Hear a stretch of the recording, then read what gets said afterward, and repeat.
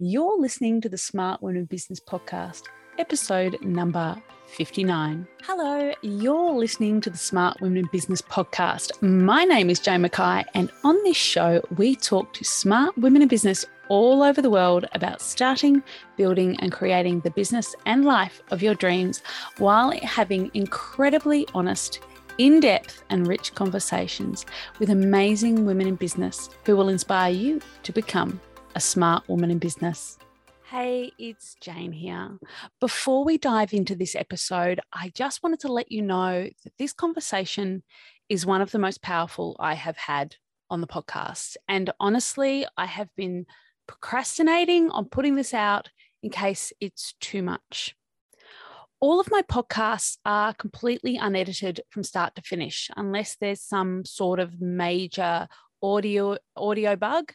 The conversations you hear are spontaneous, and the emotions you see, I'm already getting emotional thinking about this, you see and hear and experience are very real.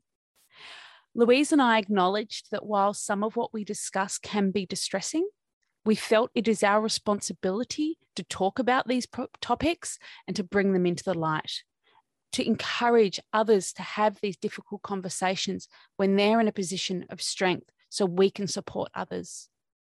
We do talk about a range of topics, including sexual assault and suicide in this episode, which I know can be distressing. If you need resources or support, go to beyondblue.org, or for 24-hour free counselling in Australia, the number for Lifeline is 131114, or please look up your local support in your location. I'll also add the information for a range of support services in the notes below, both on YouTube and on the podcast platform. Please look after yourself, and if you need help, reach out. Big love to you all, and I hope you enjoy this conversation and get out of it what we intended to share, which was having a really powerful conversation about what it is to be a woman in business. Big love. Hello and welcome to the Smart Women in Business vlog and podcast. I'm your host, Jane Mackay from Jane Mackay Communications, marketing consultant and coach who works with people across the world to build the business of their dreams. Today, I am talking to Louise Bedford, best-selling author of 5 books on the stock market. She's a behavioural finance expert and has degrees in psychology and business.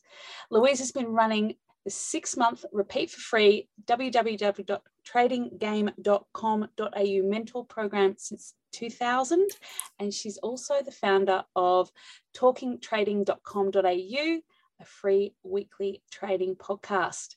Known as the corporate executive who lost the use of her arms and achieved financial freedom by trading with a pen in her mouth, Louise will inspire you to achieve your trading best. Wow, Louise, welcome to the show. Good to be here. So exciting to finally catch up. Please tell me about your incredible journey and how you got to where you are today in your business.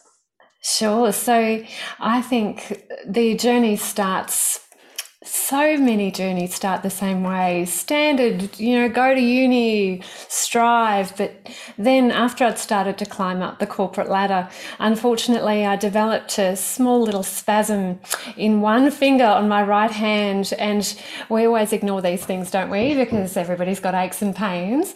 But in the period of 2 weeks, it had travelled up and down both arms, and I couldn't move. I couldn't feed myself.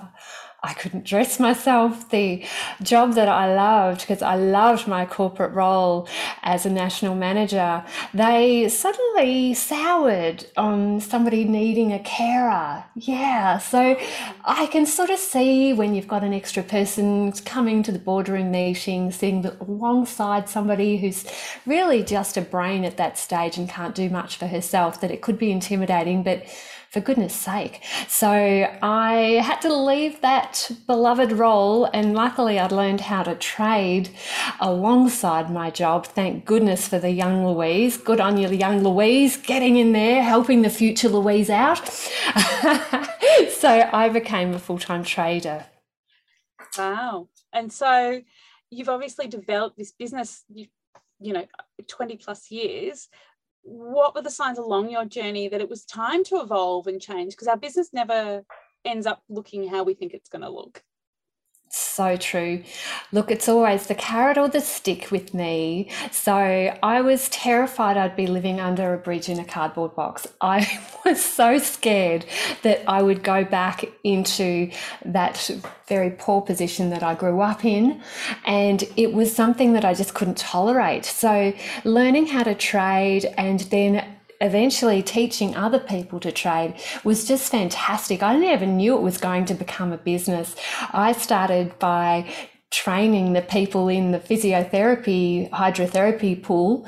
There were people without limbs, people who were blind, people with all sorts of horrible car accident issues.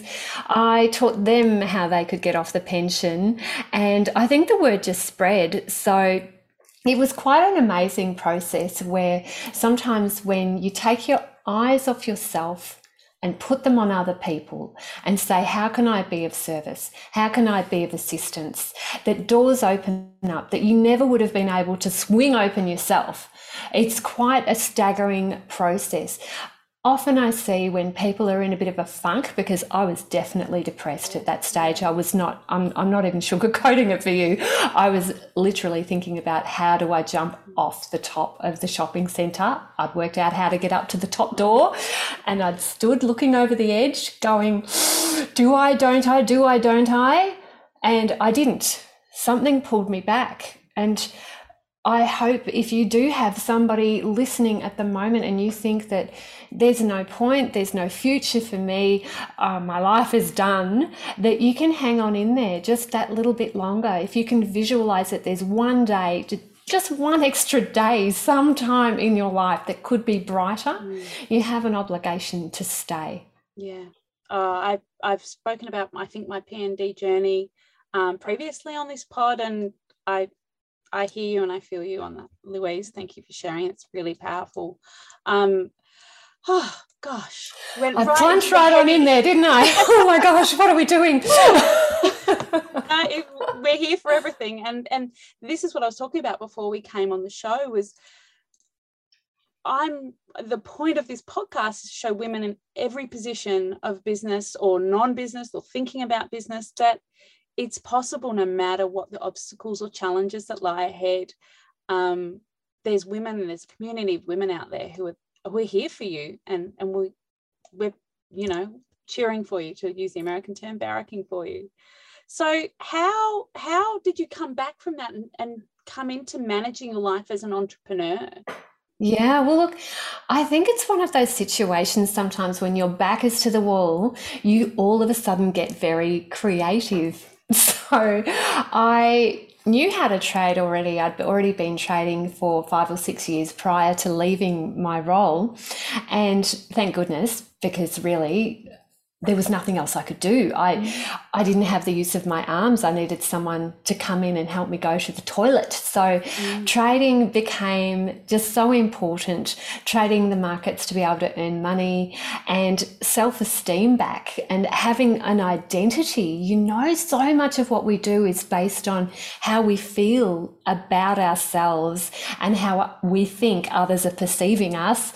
So to be so egotistical in my corporate role, I was just so excited to be there. I was the youngest national manager for this big American company, and it was just wonderful. And I needed to replace a little bit of that for myself, not just the money, but the place in society, the feelings that went along with that, the achievement, the connection with other people, and the ability to open doors for others. So all of that came into trading, and the role of a mentor came about by osmosis because of that. I was looking and searching and hoping and really aiming to get something together that could be fulfilling and not even necessarily life mission stuff, just something that I could feel satisfied with. And trading ticked a lot of boxes for me. Yeah. So for those of us that don't know, I do know, but for those of my audience who don't know, or our audience, trading, high level summary, please, because otherwise people won't know what we're talking about. Yeah, absolutely. So it's using the stock market to make money out of thin air. So some strategy and absolutely. So there's definitely a business plan behind it. It's a quintessential small business.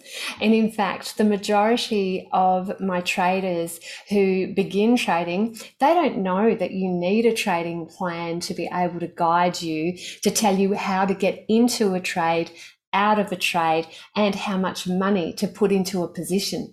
So to begin with, we're all running around going, oh, wow, this sounds fantastic. Isn't it exciting?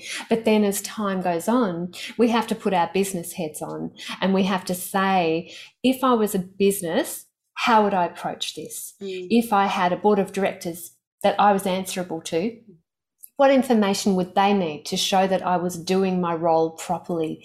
And a lot of the people that I help, it's at that end. So they've been curious about the markets. Maybe they've read one of my books. Maybe they've seen me on a YouTube video or on a podcast, and they're just hoping that this little seed of hope can be theirs, that there might be something waiting for them. And refining that is just one of my life pleasures. So every day, day to day, how does work fit into your life, your bigger things, your bigger goals for life, and your fulfillment beyond work? Yeah. So day to day, I've found that if I spend longer in front of the computer, it does not make me more money. So it does. You the would hustle culture. Think. Yeah, but it just doesn't. It's one of those situations where the more that we tinker with what we've got going on in the markets, the less it provides, and you can psych yourself out so easily in this game. You know, earlier on where I'd be in a big position and it would be winning and I'd be, oh yeah, you beauty, and then it would drop in price and I'd be like, oh my gosh, I can't handle this, it's just too much for me, and I'd get out of that position preemptively. And of course, that position went on to create amazing wealth for the people that were in it, not me. It is definitely a mental thing.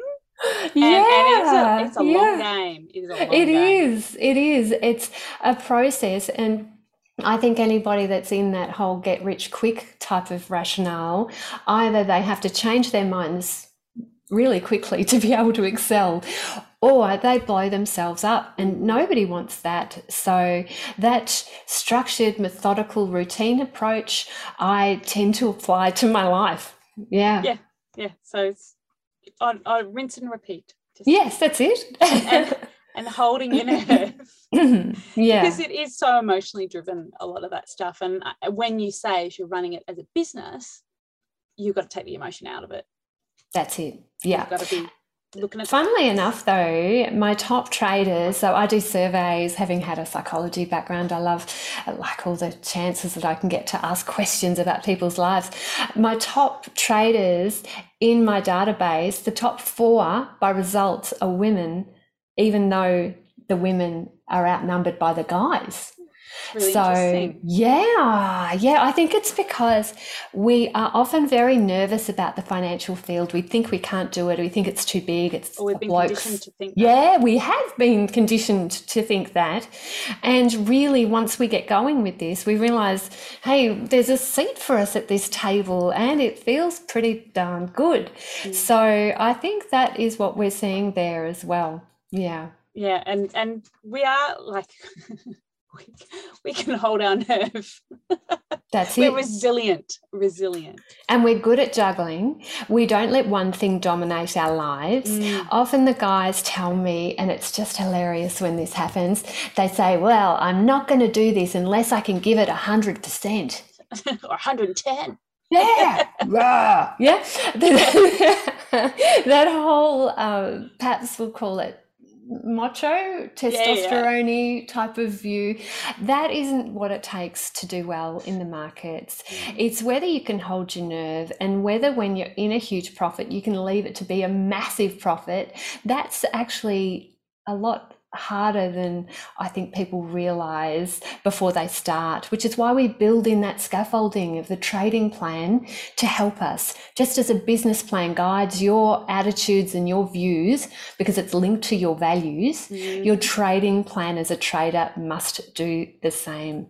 And I talk a lot about values and how things need to be in alignment with your values, or you don't get that fulfillment, you don't get that enjoyment. It all feels, well, misaligned. It all feels out of and place. Empty. Yeah. You know, you can get to the top of your field, and if it's not aligned, then you can go, well, hell, now I'm totally burnt out and I've got no energy. I've got nothing. There's nothing left to give because you've depleted yourself. Yeah. Oh, that's so true. So what does a great day in the office look like for you? It can almost guess. Well, most of my analysis is done on a weekend. So I set aside some time on a weekend where I'm in my little office and I shut the doors and the husband and kids aren't allowed anywhere near me. And I can just focus and I can look out the window and think. And I look at my past trades that I've closed out and I say, what did I do well? And what would I do differently? So I allow myself that space, that introspective time. And I think as women, we can get super complicated super quick. There can be 500 things we're trying to control. We need to make that space for ourselves so that we can introspectively look at what is important.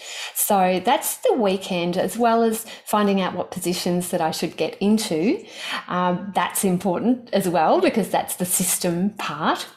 And then Monday morning or so, sometimes mid-morning, I'll put on my new positions. My positions that I have exited have already come out because I've got automatic stop losses. And then I've got most of the rest of the week just to hang out and to do what I want to do. I've certainly had the homeschooling thing going on with lockdown. That was always a bit tricky. But moving beyond that, I love going to the gym and I love having time to myself. I love hanging out with my friends and training other people how to do what they want to do and how they can achieve as well. So that's my pretty much perfect day. Perfect. I mean, yeah. I mean, the more we can stack these positive little building blocks of experience on top of each other, the happier we'll all be. So what tools do you use to I don't know if you have a team or communicate with your traders or to train people? What's your tech stack look like? Yeah, so look, it's pretty simple actually. Yes. So I don't have a team. It's me, and I've got a business partner as well, Chris Tate. Yeah. He's also an author, a best-selling author in his own right. He wrote the first ever book on the Australian share market in Australia. So piece that one together. Yeah. So we look after our traders over a forum, and we do Zooms with them as well, and sometimes the odd webinar. We've got a system tester who is really, he's all of my tech stack. He's got it all in the one package. I'm not all that great with some of the things that he does to be able to excel with the technology. So I delegate a hell of a lot. I get rid of things that I don't want to do, and I stick with the glamour projects myself. Oh, nice. Glamour projects. I've not heard that expression before, but I'm going to embrace it. Well, actually, I think some of your audience might be interested in this. I've got some stats on this. Yeah. Glamour projects traditionally are the ones that get us the promotions when we're working for any of the companies that we might want to work for outside our own business. Now, what they've found is that women tend to not put up their hand for these KPIs that involve the glamour project. And what does that do? It means that we're not noticed. We are powerful in our own right, and we know that, but unless we can actually prove it with outcomes, that can be difficult.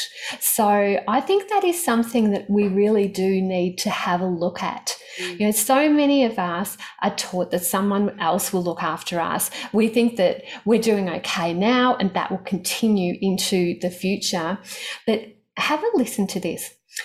The fact is that more people believe that time travel will occur in the next 20 years compared to the people believing that women and men will achieve a 50-50 split in senior management in 20 years. So currently, the split is that senior management only has 30% of women. But when surveyed, and this is by McKinsey & Co., so this is 70,000 executives, when surveyed, 90% of men are happy with that. And listen to this, 50% of women are happy with that. Wow. So half the women are happy that there's only 30% of women in senior management. We need to get angry. Yeah. I mean, it blows my mind that we're still having this conversation in 2022. Yeah. That my daughter will still be having this conversation. And part of it is that we need to put up our hand. So in terms of, they've got a nice nifty way of assessing those glamour projects. It's a 10-point scale, and women traditionally only get 20% of those glamour projects. Now, I think that has a lot to do with that previous statistic about, hey, time travel before we hit 50-50 with the C-suite. What the hell? So we need to make sure we're in a position to earn more regardless, whether it's through trading the way that I've done, but also looking after ourselves, advocating for ourselves, and frankly, advocating for other women on the team. Yeah. And women traditionally come together so well as a community, and it just blows my mind that there's still that element that doesn't mind. 50%. 50%. And if you look at it from our school point of view, like when a boy yells out in class, the teachers tend to reward that behaviour, whereas girls are strictly told, put up your hand, sweetheart. We don't want you calling out. So we're not used to being outspoken. We're not rewarded by that. And as a result, we get overlooked for these unique opportunities to prove our skills. Now, to me, I've seen my female traders get empowerment here, take back their power with trading, but then apply it actually in their jobs, because it gives people the power to say no. If you know you've got an extra 100,000 coming in on the side and your boss makes an unreasonable demand, you're more likely to be able to say, actually, not this, but that. Give me that project. That actually, I feel, goes a long way to creating that safety within ourselves, which we need to feel confident, because confidence expands us. And confidence in terms of how we show up teaches others that, or gives others permission to also be confident. Absolutely. Actually, there's a book called Feminist Fight Club. It's a brilliant little book that actually gives you some strategies about how to help not only yourself, but also the sister sitting beside you, that we can use our power together to give each other confidence. And that's one of the reasons why I love your podcast, because even though you and I are not sitting together at that boardroom table, we are certainly able to give each other that feeling that it's okay to talk about these things. It's okay to feel angry, to get angry, and to take action. I think it's really important. This sitting back is doing us no good. And it's not doing any good for our daughters and their daughters, because this is going to take so long that unless we start taking very loud action, nothing's ever going to change. Yeah. And it's even to the point where we're taking on more debt because of it, because of this lack of confidence. So if we have a look, I've only got US stats for this, and I know your US group will be interested in this, but I think it's, hello. I think it's quite generalizable to Australia also. Women hold nearly 2/3 of the student debt in the US. So let's have a think about how that can play out over life. More women are going to college. In fact, 56%, if you look in general across the board, 56 of any faculty is female when it comes to the students. So it's not that we're not getting in that door. It's that we're changing our mind and that we're taking on more debt because we're uncomfortable. So loans that the people in the US need to take out, the women are taking out larger loans. They repay them more slowly, and it's attracting more interest over time. So the average woman owes $2,740 more than a guy after finishing a bachelor degree. And over time, because we earn less, we pay it off slower. Absolutely. Accruing interest. Yeah, you're actually creating, even before you've started work, a cycle that is very difficult to break out of. I have seen it time and time again. I look at my own daughter who's 14, and I keep on saying to her, we need strong women for the next generation. This is your shot. We can encourage our daughters, our nieces, and even our nephews, frankly. We've got to look at the guys too. Yeah. Like we need to have a think about how do we encourage these guys to encourage the females in their life. Yeah. Your sons, talk about this sort of thing. Get it to be out in the open. Why is this a hidden secret that we have to listen to these secret podcasts to get the information? This should be splashed all over, headline, information everywhere, because it is a disservice to us all if we don't step forward. Yeah, and we should be outraged.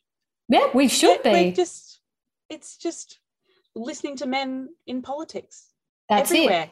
That's it. If you have a look at currently what's happening in Australia, and this is right now, right now, Religious Discrimination Act, which is really interesting, isn't it? I won't go into massive details here, but it's all coming to the fore. Now, if you have got a strong view and you're not in power, what can you do? You need to write to your MP. You need to get your voice heard. You need to activate groups that you're involved with to get your message across, because if you don't, then who will? Yeah And we have to speak up for our sisters, our trans sisters, all the groups that we as women have an opportunity to represent, and speak up, because I believe so. Standard you walk past is a standard you accept. And if you keep tolerating it, you'll get more of it. So as the mother of two beautiful daughters, one trans who is 19 and one cis-born who is 14, it is really fascinating to me to see people's attitudes changing. And I'm not saying that we're completely hopeless here either, because there is so much more permissiveness and acceptance. But I think we really need to bring this to the fore. If we can't encourage our daughters to speak up, even in their part-time jobs, then I think we've got an issue here that will continue with them for life. And we can't let it perpetuate anymore. And we can't. We really cannot. Causing too much damage. I think we get a little bit scared about how to handle things like this as women also. Like if you ask around your friendship group, I'm sure that a lot of your friends will have found a time that they were inappropriately touched or spoken about at work, because we are very subject to the men in our environment. And I think that that is a very difficult situation. It makes us think we need to step back instead of stepping forward. It makes us nervous, and we can't really have that. Have you had any experience with talking about this on your show? I haven't heard all of your segments. No, not that I can recall. But it's an important subject, so I'm willing to go there. Yeah. I think one of the things that we need to do is to come up with a plan of action prior to these things happening, and to educate ourselves prior. Now, in my own situation, I had a sales manager stick his hand down my pants. So it was shocking. How was that ever okay? And this is why the boys need to be involved as well. They do. They do. So his name was Mark. I won't give his surname because it's pretty easy to find out where I used to work, the multinational where I used to work. But I was so shocked. I know that there's the fight, flight or freeze. I did the freeze. And if you ask most women, I think most women do have that freeze response, because we're in a position that we haven't been in before sometimes. We're young and we're worried about the impact on us if we speak out. Now we shrink rather than we do. We do. Out. So I really would love to see more people have a discussion around the dinner table to talk about with their daughters how to handle this. Now, luckily, I had a wonderful boss, my beautiful boss, Treve, who I'm still friends with after all of these years. I went to my boss and I said, oh my God, Mark has just stuck his hand down my pants. And I said, I'm mortified and I don't even want to come back anymore. I want to leave my job and run. And Treve and I talked about it, and Treve said, what you can do is say to Mark, catch him quietly so that it's nowhere near anybody, nobody's going to be intimidated, or perhaps you're not going to be in a situation where you can feel that other people are judging you, because we really do feel that. And I said to Mark, I know what happened and you know what happened. That is not the best way to get me to work effectively for you. So that we can achieve our business outcomes and our goals, this should never, ever happen again.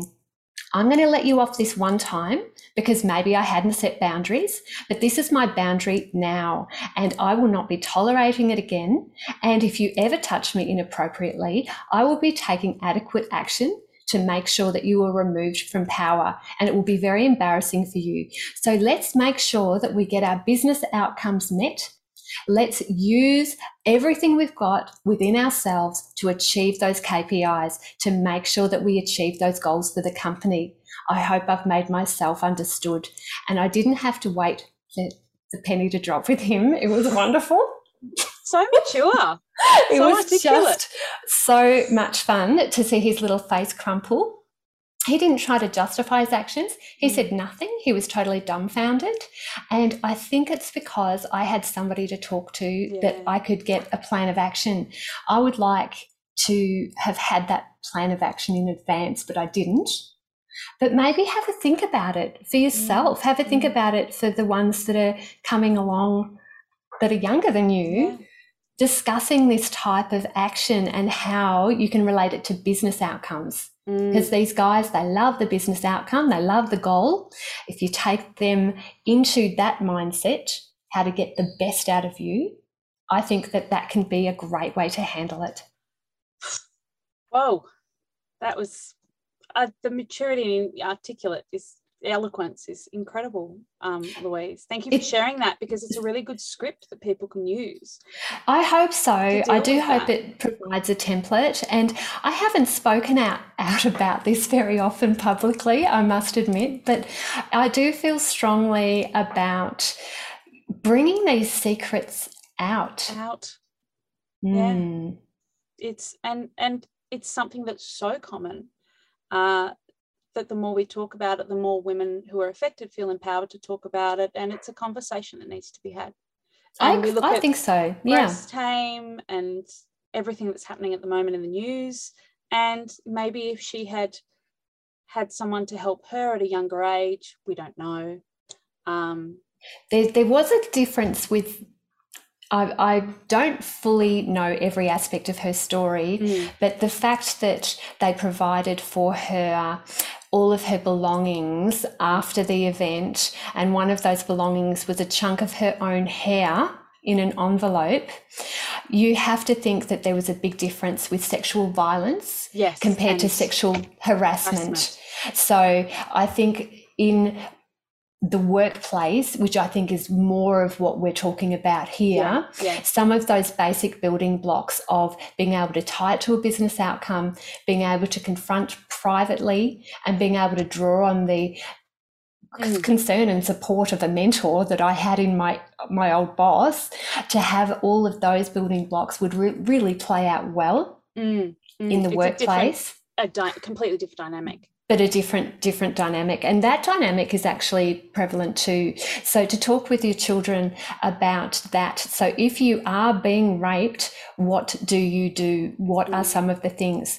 So I know we're going into quite an area here. Are you comfortable going into that I'm comfortable going into that. I will put a content warning on this episode. Please do, so because this don't worry. it's been possibly quite triggering for some people. And I think it is something that, again, bringing those secrets out. So let's look at some of the things that you can do if you are in a violent situation, about how you can actually move out of that with safety. Now, the dehumanization aspect of this is really key. That perpetrator is thinking of you as a piece of meat. So say your name. My name is Louise Bedford. Look them in the eye. Number 2 is remind them that they have daughters and mothers and sisters and aunts. So look them in the eye and say, if this was happening to your sister, how would you feel? That's not what you want. Number 3 is it's not too late to stop. You can stop right now. Okay, so they're the top 3, and I've got one more after this. So remind them of your name. Humanize yourself. Talk about what would this be like if this was happening to your sister or your mother. And number 3, say it's not too late to stop. Now, the 4th one, if things have got beyond that and you really don't have a choice and you can still speak, because a lot of violence happens very quickly, and if you don't have the wherewithal to fight back quickly, then you are actually going down a very dark path super quickly. This last one is to do something physically disgusting. So pick your nose, vomit. If you can, do anything you can to make yourself look vile and hideous. That is a real key too, because men cannot maintain an erection when they feel disgust. The two do not work. So that, as a last resort, if you've tried to fight back, especially if you're bound, that is something that you can implement. Talk to your children, talk to every female you have around you, and use that. Now, where am I getting this information from? I want to back this up with research. There, every year around schoolies in the Gold Coast, girls are raped every year. And there are groups that go around and help the girls, and even some of the guys as well, to overcome this. So there are rape kits there that are provided so that these women can pursue, and it's a terrible area to cover. I do understand that it's repulsive to cover this, and why can I be so matter of fact? Because if I'm not matter of fact, and if I don't cover this with you where I can talk about it openly, heck, it's just another secret. Yeah, and it's something that women are the secret keepers of. And I'm going to put something in here. If this has been triggering for you, I will put resources below. Contact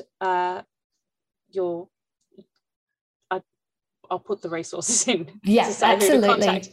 Yeah, there's definitely things. Yeah, definitely things that you can do if you're feeling that this has struck a nerve, if it has made you uncomfortable in any way. Reach out. I think the way that we can help solve some of these world problems is to actually scaffold our way into feeling comfortable discussing it, but also healing after it has happened. So I do applaud you, really, Jane, for bringing this out and being able to comfortably discuss this with me, to your absolute credit, because I know a lot of people shy away from these tough topics. Well, if it's something that we can talk about like this, it then gives people permission to talk about it in other ways and speak up and speak out, because if we don't talk about it as women who are mature and are in a position of mentorship, we're the ones with the power now in terms of women and mature women. So thank you for bringing that up. It's a really powerful conversation. Oh, wow. Powerful stuff. You thought this was just going to be about trading, didn't you? Yeah, I thought it was just going to be about business. But it is something that affects 1 in 5 women, at least. 1 in 5. 1 in 5. And, it's time for us to speak up, because we are responsible for the next generation as well. My daughter's 11, so yes, we're about to start having some of those more difficult conversations, I'm sure. And obviously your daughters as well are teenagers. Yes, they're moving through, and even sometimes their friends are moving through situations like this. While we're on this sort of larger type of topic as well, I really would like to cover asking for pay rises. Oh yeah, let's talk about Are you that. up for that? Yes. So yes. I think asking for pay rises is something that fills us all with fear, and it tends to be a once a year type of thing, doesn't it? We have that. Oh my gosh, we have that performance review and we haven't kept notes all year, and all of a sudden we do the big, trip over our words. So let's have a look at a template that we can use to increase the money coming into our families. Firstly, before that performance review, make sure that you've kept a note of all of the things that you've accomplished. Have a look at the outcomes that you've achieved. So the template that you've got here is situation, task, action, result. Star. So the situation that I was in was this. The task that I was assigned was that.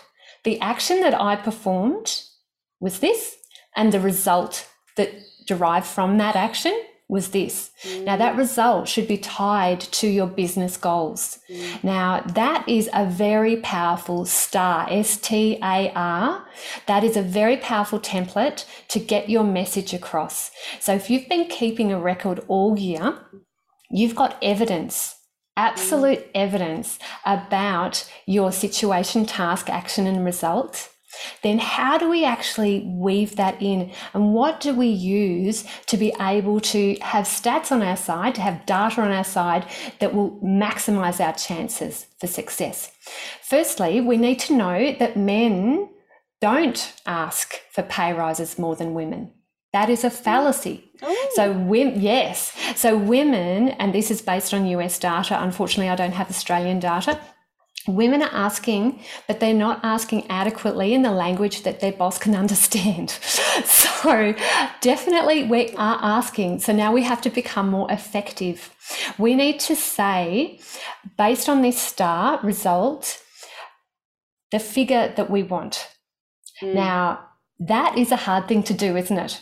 Because our pay scales are often quite opaque. We don't discuss it, even though we can discuss it with others. But we need to have an idea about who is being paid what in the industry. So try and make this totally transparent with your friends. Work out what they're being paid and what your KPIs can lead you to ask the company for. And if you don't get what you want, and this is a really big question, say, what can I do to be in the top percentile of the pay scale, right? And if you have done all of that, then you must confront. You must say, all of these tasks that I've been given, all of these results that have been derived from the task, would you agree that that does put me in the top percentile of the pay scale? Now, leave a silence, because it's a very tough question to answer, because as soon as they say yes, then your pay rise in your mind is pretty much there. Okay, so keep these in mind, that as women we talk about emotions more than the men. This is not the time to do that. It's not that I need the money because my daughter needs to go to private school. It's not that. It's designed around outcomes, about how you can be the best in that category, and naming a figure, naming a specific figure that you can ask for, that you've got a shot of getting. Now, if you don't get that pay rise, what can you do? You can say then, look, I know that you didn't give me the pay rise this time. Let's review this in 3 months. Can I schedule a time with you so that we can talk about this then? Because I want to prove to you that I can get those business outcomes and I can achieve in the way that I know our business needs to achieve.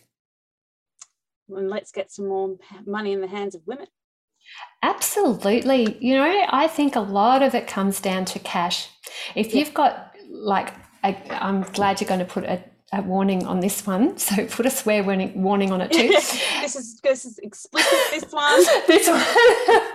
If you've got a fair chunk of fuck you money, then people are just going to not mess with you, because you're going to display it with every fibre of your being, and they're going to get that. You know, they're going to pick that up in the way you hold yourself, and that is only going to do you good in the future for yourself and for your family. And it comes back to, we talked about earlier, confidence. Yeah, sure does. Yeah, which leads me to my next question, which is the opposite. So one of the things that affects entrepreneurs and people who are employees as well at every stage of business and career is imposter syndrome. So what are your methods to overcome this, and how do you respond to the bad days in business? Oh, yeah, this is a big one, isn't it? Yes. I think imposter syndrome, where we are at a certain level and we suddenly think, oh my gosh, they might find out I'm a fraud, that I'm a fake. Oh my God, oh my goodness. So I think that is a very real thing, and the majority of us have felt that way, especially when we're first promoted, especially when we're in an area that we know maybe 30% and there's 70% that's opaque. That can be a bit of a tipping point. So let's firstly look at the imposter syndrome, some of the pluses. Okay, now I know this is never discussed. It's a behavior though. In the 4 years that I studied psychology at uni, every behavior is rewarded. You know, your toddler's throwing... Yeah, your toddler's throwing a tantrum in a supermarket. How you respond to that very first tantrum will either reinforce that tantrum, so it will happen again, or... I'm so glad those years are over. or it would downregulate that. So for ourselves, why is the imposter syndrome there? It's important to understand why. It is to keep us safe. It's to make us feel that we're in control and that we have everything considered. And as women, safety is so important. In the olden days, we would have got kicked out of the cave if we had have taken risks. So a lot of us feel this very, very deeply. Now, what can we do once we are aware that we've got imposter syndrome and we don't think that it's serving a purpose for us? It's not. We're not going to get eaten by a bear. No, that's right. What we need to do is we need to convince ourselves of our worth. Now, that may include that STAR technique, the situation, task, action, result, reading over your previous accomplishments. That is a really big one that people just reject. You know, often when we're in a funk, we don't think of the good things. I have a folder with screenshots of all the lovely messages I've got from clients.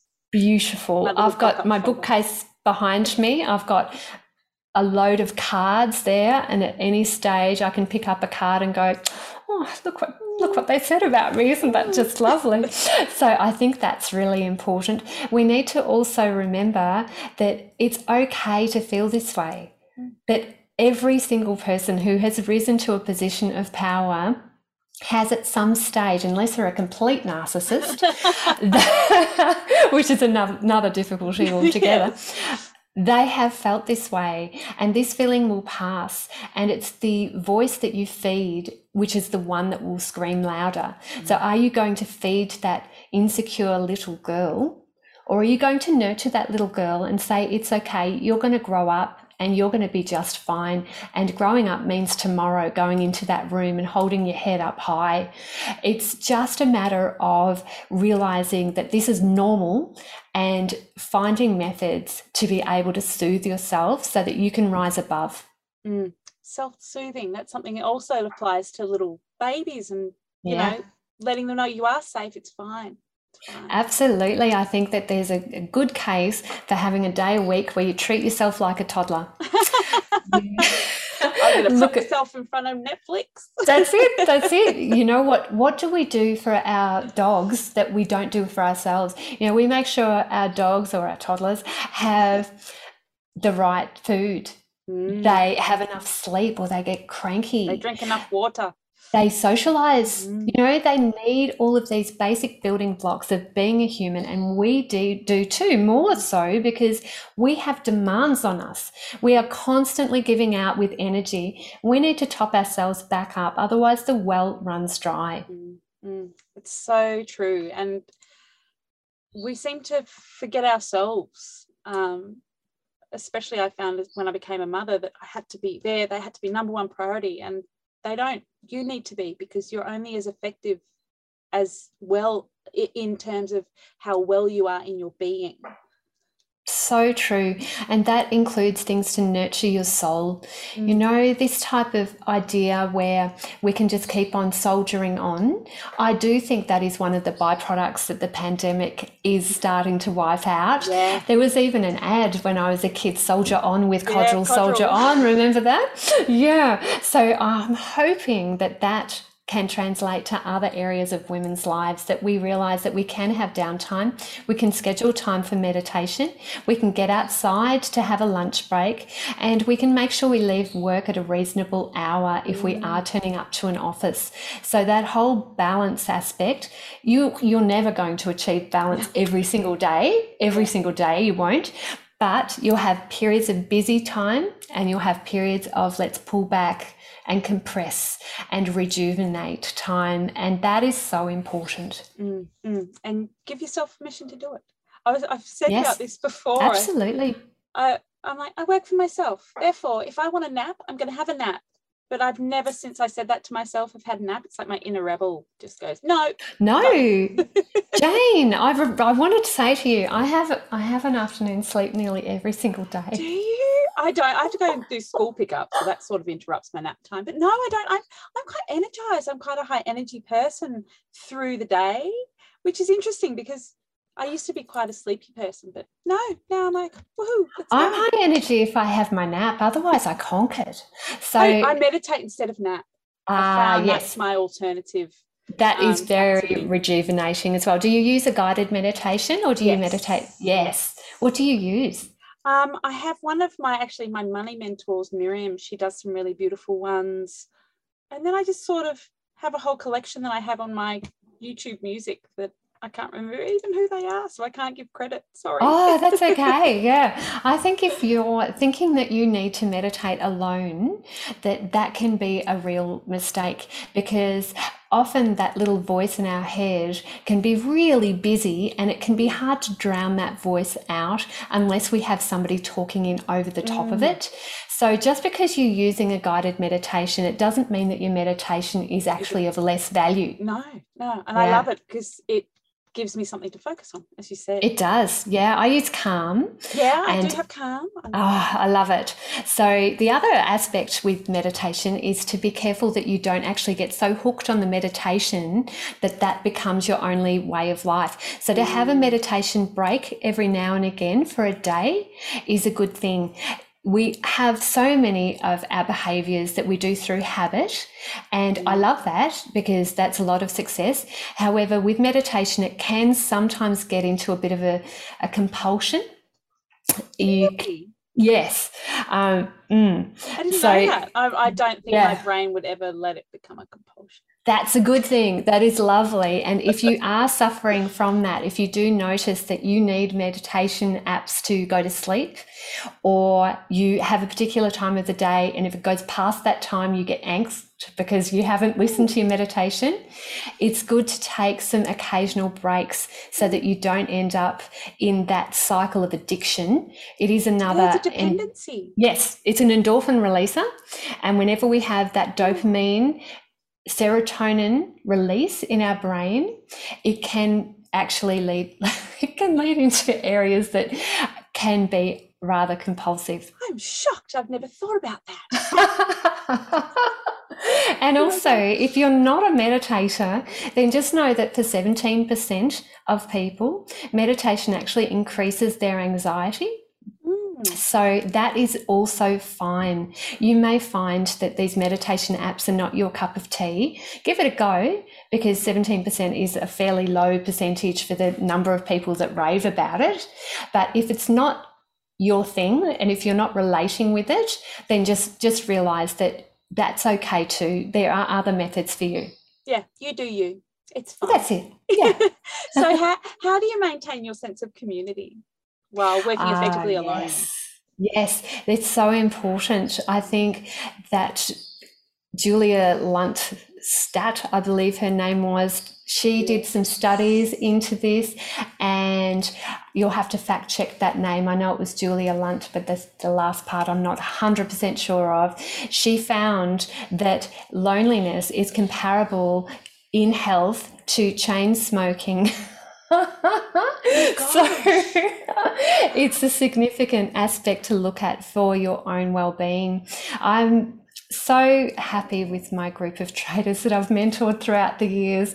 They are either they've done the mentor program because I knew them before. My mentor program is the one that I look after my traders with primarily. So all of my friends have done the mentor program, or traders from all walks of life have found me, and I've become a friend to so many. So that's really, really important. One thing I might mention is a little happiness project I did a few years ago about connection. I have a challenge for you. Okay, we're ready. You ready? Here we go. I did it, and it was freaking awesome. I wrote a card per day to somebody who had made an impact on me. Ooh. And I did it for a year. Wow. It had a clear start and a clear end. And you can use card apps to help you. I used sendoutcards.com, so you can type it in and then they send it out for you. But it's a card. It's a physically delivered card. Now, after the first 3 months, I ran out of people. I'm like, oh my God, my primary school teacher, I wonder if I can find her. And I found people who helped me in a restaurant, who worked at Louise. They came into my life and I noticed them. And it was such a wonderful process, that gratitude, but with an outcome. It really did so much for my views of humanity. And I really do think that year that changed my view about support from others, helpfulness of others, and the impact I can have into other people's lives. And any type of gratitude practice is so powerful in terms of how you feel about your life and others. That's wonderful. I love that. I don't know if I know 65 people. You won't.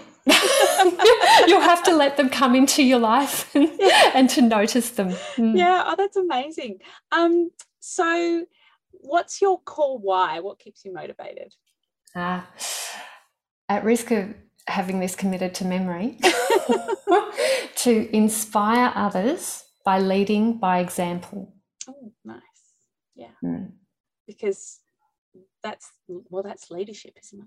It is, and that's why as well, I'm happy to discuss with you, Jane, other areas other than trading and business plans, because even though that's my core competency, if you like, I mean, helping people achieve in the share market and being a mentor to so many thousands of people, writing books, writing articles, all of that, yes, but the value behind that, my mission, if you like, is to inspire others by leading by example. Oh, thank you. I really appreciate that you've been so incredibly honest today, Louise. And we'll round out with, what are your top tips for the smart women in business across the world? Firstly, find a mentor. Find somebody that you relate with, that can care for you when you're down, that can also act as an unreasonable friend. Someone who says to you, look, that's not good enough. You need to do better.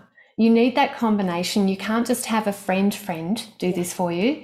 You need somebody who will be that unreasonable friend to work with you and guide you. So number one is find a mentor, and number two is to watch your connections. So we become like the people we associate with.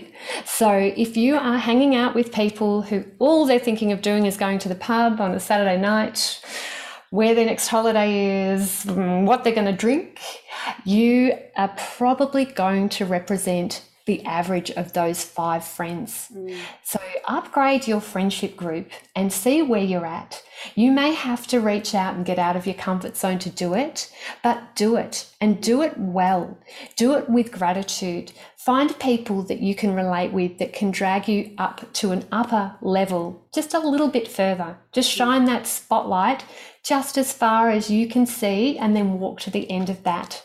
So I think they're probably the main 2 areas I'd encourage everybody listening to this podcast to do. And what I always find interesting about these conversations is it's never about get a better computer, get a better car, get a bigger house. It's always about the people that we spend time with. Absolutely. And if anybody Yeah. If anybody listening would like to reach out to me, I don't have a virtual assistant. I answer every email myself.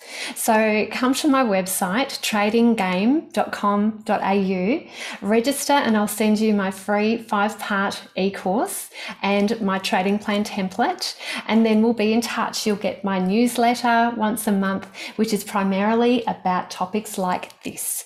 I amazing. talk to people who follow me. There's thousands of people from around the world now that follow me, and it is designed to get real and sometimes to get dirty, and to make sure that we are all elevating, because that way we've got that rising tide that lifts all ships. Fantastic, Louise. Well, that was my next question covered off. How can people find out more about you and your work? Fantastic. We're very efficient. I will put all the links in the show notes, Louise. Thank you for being such an incredible guest today. I've loved every minute of it. Keep spreading your magic into the world, Jane. I adore your show. There are so many more people that will be attracted to you in the coming years. And really, with what you're doing, every success to you, my love. Oh, thank you so much, Louise. Maybe we will do this again. Good stuff. Thanks for listening to the Smart Women in Business podcast. If you'd like access to the show notes, please visit my website, janemackaycommunications.com.au/blog. If you've enjoyed this episode and would like to hear more, please don't forget to subscribe. Until next time, keep on being a smart woman in business.